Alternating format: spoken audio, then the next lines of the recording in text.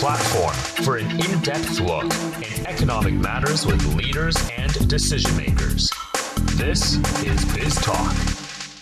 As the world's second-largest civil aviation market, China's fleet of commercial aircraft is expanding rapidly, with an increasing number of airlines operating both domestically and internationally.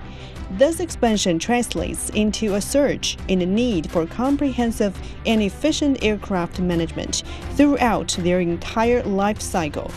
Aviation powerhouse Airbus has officially inaugurated its aircraft lifecycle service center in the bustling city of Chengdu, Sichuan province.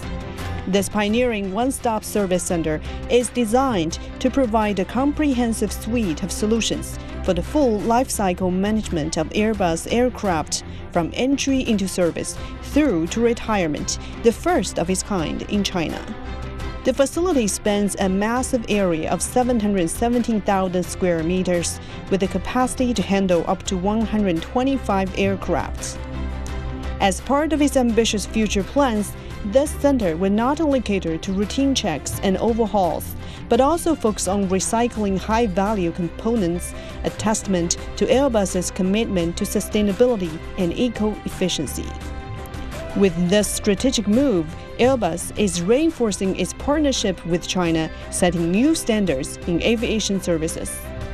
We sat down with Philippe Mhun, Executive Vice President of Airbus, who shared insights on how this pioneering center will revolutionize aircraft lifecycle management and further elevate the synergy between Airbus and China's dynamic aviation landscape. Mr. Mhun, it's great to have you with us on CGTN. My pleasure. So congratulations that the new Life Cycle Service Center will commence operation soon. Tell us how you see the significance of this project. We see the life cycle management of aircraft to contribute to this sustainability ambition that we have. In Airbus, we perform research and development, we develop aircraft, we manufacture aircraft, we support them. And then when it comes to the end of life of the product, we were thinking that it was providing value to the market to dismantle the aircraft in a sustainable way, in a green way, because of course we want air transport to be as clean as possible. So that was for sure our objectives. We capitalized on some experience that we have in Europe, thanks to our partner Tarmac Aerosave. And this is why we decided to come here in Chengdu, together with Chengdu City, Tarmac Aerosave, and Airbus to put together our know-how and to be able to deliver this green dismantling on top of some other services like parking, storage of aircraft, the associated maintenance, and also the ability to upgrade the aircraft between two leases, for example. And this is what Airbus Lifecycle Service Center will provide. In fact, when we're looking at the growth of air traffic, for sure China is playing a big role, and it represents more or less 20 to 25% of the number of aircraft we're selling. And when it comes to services, I mean, it's even, there is an acceleration in the services market in the next 20 years. The revenue of aftermarket would triple in the next 20 years. So, of course, that represents an opportunity to bring our know-how around our own product and to be able to support our customers first, but also to bring higher level of safety, higher level of a digital way to support the aircraft, like predictive maintenance, for example, and some other dimensions like this end-of-life management that we would provide through Airbus Lifecycle Services Center. How is China's commitment to sustainable development affect the cooperation outlook with Airbus? In fact, China's commitment in terms of air transport would be to have to reach net zero emission by 2050, and that's very consistent with what's the objectives of everybody in the world. We are promoter, of course, to keep our what we call the license to operate, because we need to have green air transport if we want to be able to further develop the transport, which is mainly driven of economical growth of some country, and that's really very much important. So looking to of course China, we see that the growth of traffic would probably be something like 5.3% per year for the next 20 years, when it to be compared to 3.6% in the rest of the world. So this acceleration is very important. And we see that also China is recovering from the COVID pandemic. And in terms of domestic traffic, today the traffic is higher than what it was in 2019. And we think that by the end of 2024, the international traffic will be probably 80% of what it was in 2019. And some of the measures being taken by the government are, of course, helping. I'm thinking about the free visa, which is, of course, facilitating transport and access to foreigners to China. So I think, all in all, when we combine everything, traffic growth, usage of sustainable aviation fuel, we were just discussing with the Sichuan governor about the opportunity to develop some sustainable aviation fuel based on the cooked oil. And this is something that if you combine usage of sustainable aviation fuel, the replacement of the old aircraft by new technology aircraft, and then together with some disruptive technology, like for example usage of hydrogen for some future aircraft, this is how we are expecting that in China, but in the rest of the world, we'll be able to have this net zero emission and to reach this net zero emission ambition. Well, there is a growing emphasis on supply chain resilience, especially amid global uncertainties and geopolitical tensions. How do you see the supply chain resilience in China? So I think that, first of all, China decided to go for high quality in terms of the aeronautical supply chain. I think that we, Airbus, have a strategy with a local for local supply to our Airbus product to support mainly our Tianjin final assembly line. And this is something which is important to us. When I'm looking to the rest of the world, for sure, post-pandemic, I think that everybody is experiencing the same difficulty. So sourcing raw materials, aluminium, titanium, for example. There were electronic chips shortage. So, and a lot had to do with the lack of anticipation and the people not believing that traffic would be back and that airline would need some more aircraft. So I think now everybody understood that traffic is back. That's why we're sharing our global market forecast for all the supply chain to be aligned with our own objectives. And I think that's another way. The last topic was probably the access to talent pool. So to be able to hire people, to train them. And this is something also where some people left the industry in Western world, for example. And that we have now to hire some more junior people, train them. And that's true for Airbus, that's true for our supplier. But that's a good way, that's an investment for the future. And we still feel the passion of young generation for to belong to the air transport and aviation family. From Liangjiahe, a village on the barren Loess Plateau in northwest China, to Zhongnanhai, the center of China's top leadership in Beijing. Xi Jinping has served in various posts at different levels of the government across China, starting in his early years as a junior village official to governing as China's top leader. What's he like as an individual and as a leader? How have his work experiences from earlier decades been influencing his leadership as the national leader? What are some of the core principles that have guided his decisions and actions? The Stories of Xi Jinping podcast series shares the life and work experiences of Xi Jinping and explores the formation of his governing principles, philosophy, beliefs, among others. Getting to know Xi's thoughts on national governance and how his leadership took shape may help you better understand China's path, governance, and principles. You can follow the Stories of Xi Jinping podcast series on all major podcast platforms. Well, Chinese premier visited Europe in January this year, his first official visit outside the country. One of his key messages is that China should be viewed as an opportunity rather than a risk.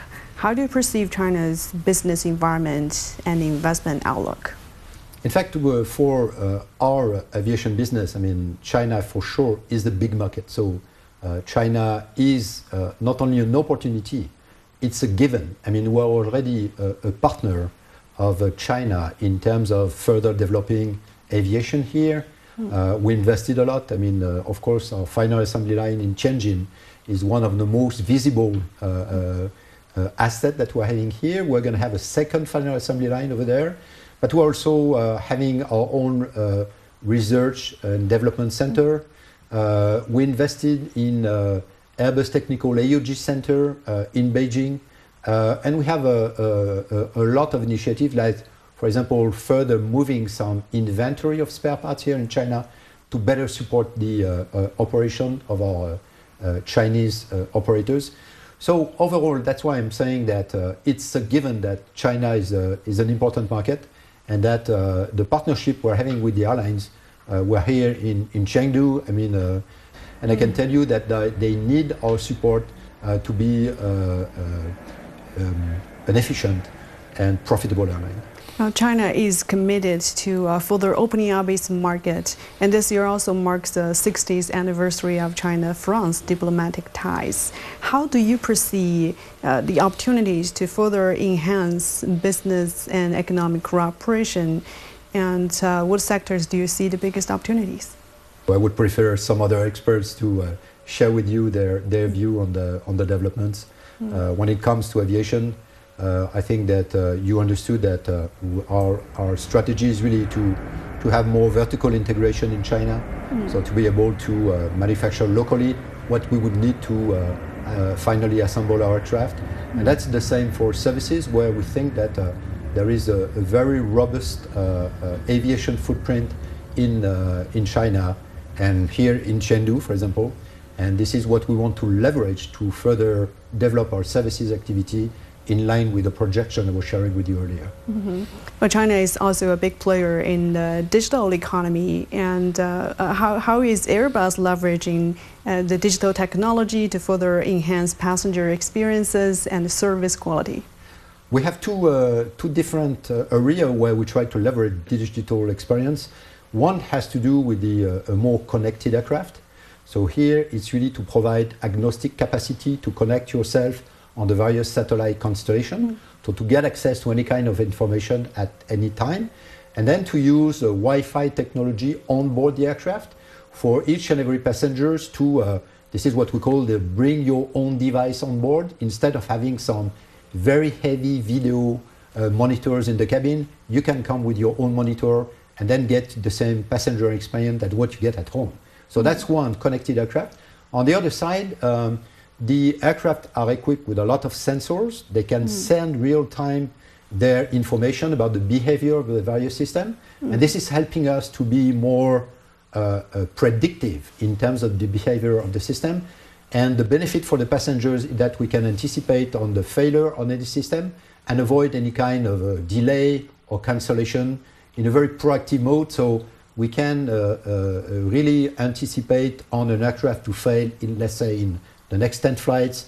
So before that period of time, we prepare the spare parts, we prepare the procedures, and the mechanics can fix the issue before it's happening. And that's where I think we combine the two dimensions of digital, and this is what will bring a lot of value to the air transport overall.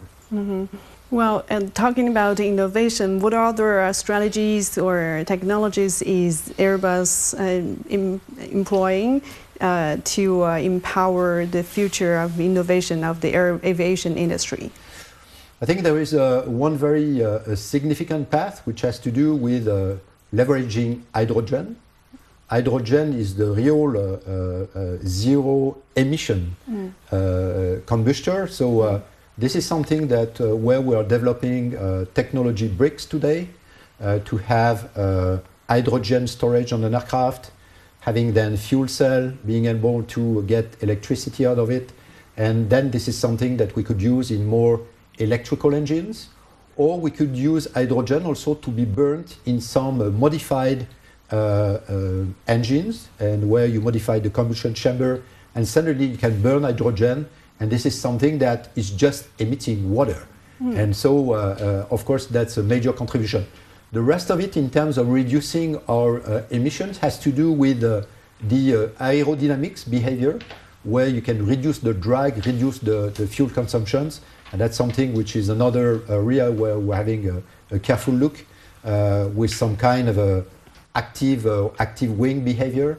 And the other dimension is much more with our engine partners, where you cannot have a next generation aircraft without a next generation engine, and they are working on disruptive technology to further reduce significantly the engine consumption.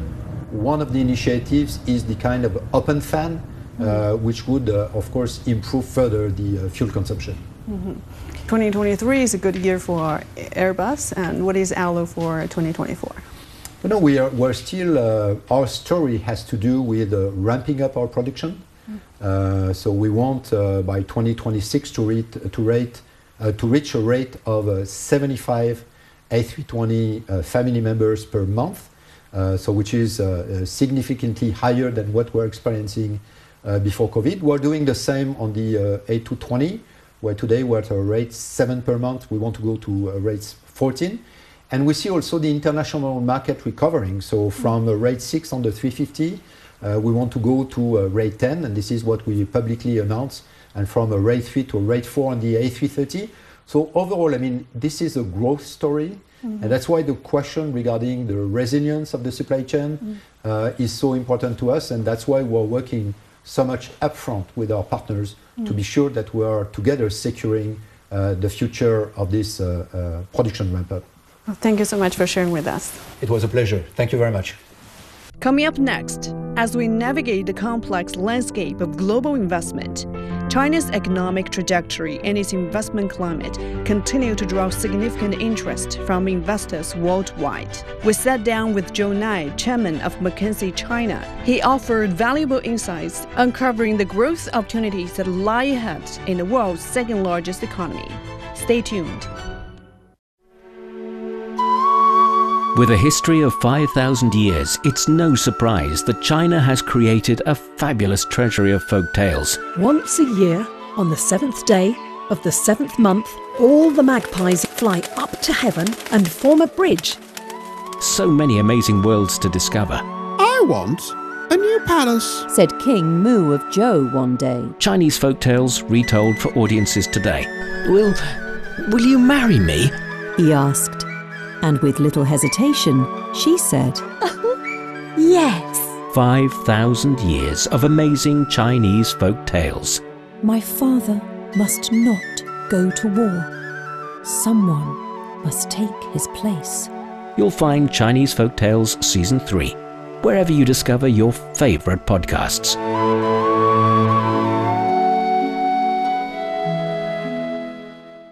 Well, Joe, thank you so much for joining us. How is China's economic outlook and investment opportunities perceived by participants? I think, if you look at the top line, global economy growing at 2.5%, most developed economies growing at 1.5%. And you look at the entrepreneurs in China right now, what they're doing, whether it's around the new frontiers of, sustainability. If you look at electric vehicles, batteries, solar, wind, right? Look at all these areas. China is at the forefront of it. If you look at manufacturing, all the latest manufacturing on the technology side, I think the Chinese companies have been the most competitive in the world. The value for money equation for Chinese manufacturers have never been higher. And I look at all the areas people are talking about these days, right? Technology, innovation. You see a lot of that going from China. So you look at the big themes in the world, even AI, right? I think that Chinese companies have been very, very digital enabled, very data driven, and has been actually investing in AI for a while, right? So if you bring this all together, all the areas where people are excited about, if you look at China, it's pretty well positioned, right? So we don't have a lack of excitement, right? The question is, how do these excitement areas can become more pervasive across the industry, across in China, right? I think that's where maybe we need to do some work, right? You got to make sure that all these excitement and growth areas is going to be wider adopted by more companies, enjoyed by both the coastal areas, but also in the second and third tier cities, right? By the leading companies as well as the broader masses. I think the distribution is an area where you should be more concerned about.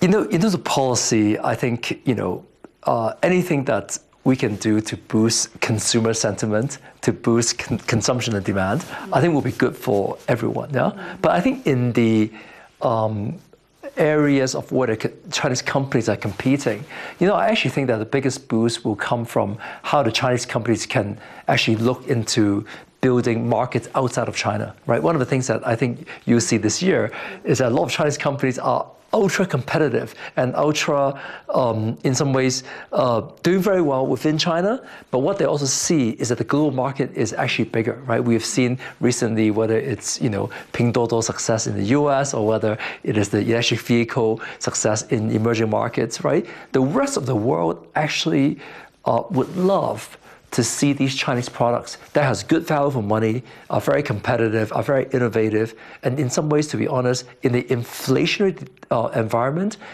China can actually really help to put a lid on inflation because our products are going to be very price competitive and can really help the consumers. So anything that we can do to help Chinese companies become more competitive and more accepted globally, I think it's probably one of the best boosts that the government can help with the Chinese companies. China should be viewed as an opportunity instead of a risk. How was that received? I think the Chinese market, of course, right, is an opportunity for multinationals. I think as far as the last 20 years is concerned, if you look at the top 50 to 100 top multinationals, their share of Chinese share of the global market is between 15 to 50%, right? So there is no other market that can replace the Chinese market. I think the anxiety of the multinationals is going to be, they have actually enjoyed the Chinese market and success in there for the last 20 years. The question is, what am I going to do for the next 10 years? And I think the question for them is one of competitiveness, is one of how do I continue my success in China? And it's not, I think, a geopolitical one. I think it is a competitive one. And I think that for multinationals, like for every single Chinese companies, you have to continue to get better because the Chinese market is a relentless competitive market, as we all know. So I think that multinationals, like every single Chinese company, just need to fight for their place at the table. Nothing is guaranteed in China. Everything needs to be competed for, and that's the name of the game. You got to compete, and you got to have the right product, right price point, right proposition, and continue to evolve, right? And that's really I think the spirit of what multinationals need to do to be successful in China. Mm-hmm. The competition from domestic players as well. Competition for everyone, other multinationals, domestic players, Chinese consumers who are experimenting with many things out there. So I think that you are working with a population that, as the Premier said, is a huge opportunity, but it's also it's a tough grader, right? The Chinese consumers are very smart and very, willing to try different things, and they look at the prices, right? It is a tough market, so you just have to also, get better. To what extent do you believe that wealth can help with this trust deficit and to foster cooperation, especially in technology? To be honest, I think building the connections, I think is very important. I think during the last few years, especially during COVID, right, I felt that it was very difficult, right, for travel. It was very difficult for face-to-face interaction. Of course, we were doing a lot by remote, but I think nothing replaces the personal trust that we build and a little bit of the relationships, right, that are important. So I think good platform, good starting point for that conversation. But of course, this is just a few days here in the mountains, right? We just discuss things and then we leave. I think the work really begins when we go back to our homes and continue the conversation. How do we continue dialogue? I was very pleased to see a very big Chinese delegation. The world needs China to be engaged, and the world really welcomes I think China to be a part of this. And I think that I thought that it was a very, very good and welcome speech. I thought that people appreciated it. And I think that dialogue is only positive. So to what extent do you believe the WED can help with this trust deficit and to promote cooperation, especially in technology and digital cooperation? I think the trust with China, to be honest, in the last 30 years has always been there. I think that I work with many multinationals who have spent years, decades, building their business in China. They have deep relationships. To be honest, I think that there are many people around the world that has very deep relationships with China. And that relationship, to be honest, have not changed. I think what has changed is that in the last couple of years, there's been a few, political discussions, there've been a few, other, forces at work that caused a little bit of maybe some new questions around the future, maybe some questions around tech, maybe some questions around where some of the areas that feels a little bit more sensitive. But I think that fundamentally, a lot of people have spent a lot of time and effort and years in building that trust with China. And I think that remains. I see many, many good friends who are foreigners who have spent many, many years in China. And to me, that is enduring. And that has been constant. I think what we need to do is to double down, right? I think as with any relationship, you have to keep working at it. There are going to be ups and downs. And sometimes it's one step forward, half a step back, but you're still moving forward. And I think that is the spirit and the energy, and the engagement that, we would love to see continue throughout this year. Okay. Well, thank you for sharing with us. Okay, thank you. And that's all for this edition of Biz Talk. Thanks for being with us. Until next time, bye for now.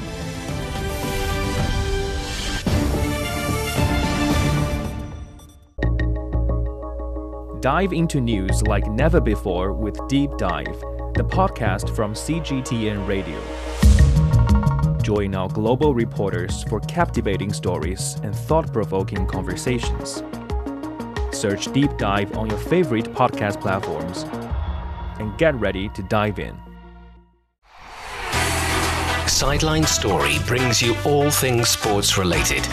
The hottest topics, latest events, juiciest stories, all with a very personal take. Subscribe to Sideline Story Podcast for heated sports discussions covering events that are happening in China and around the world.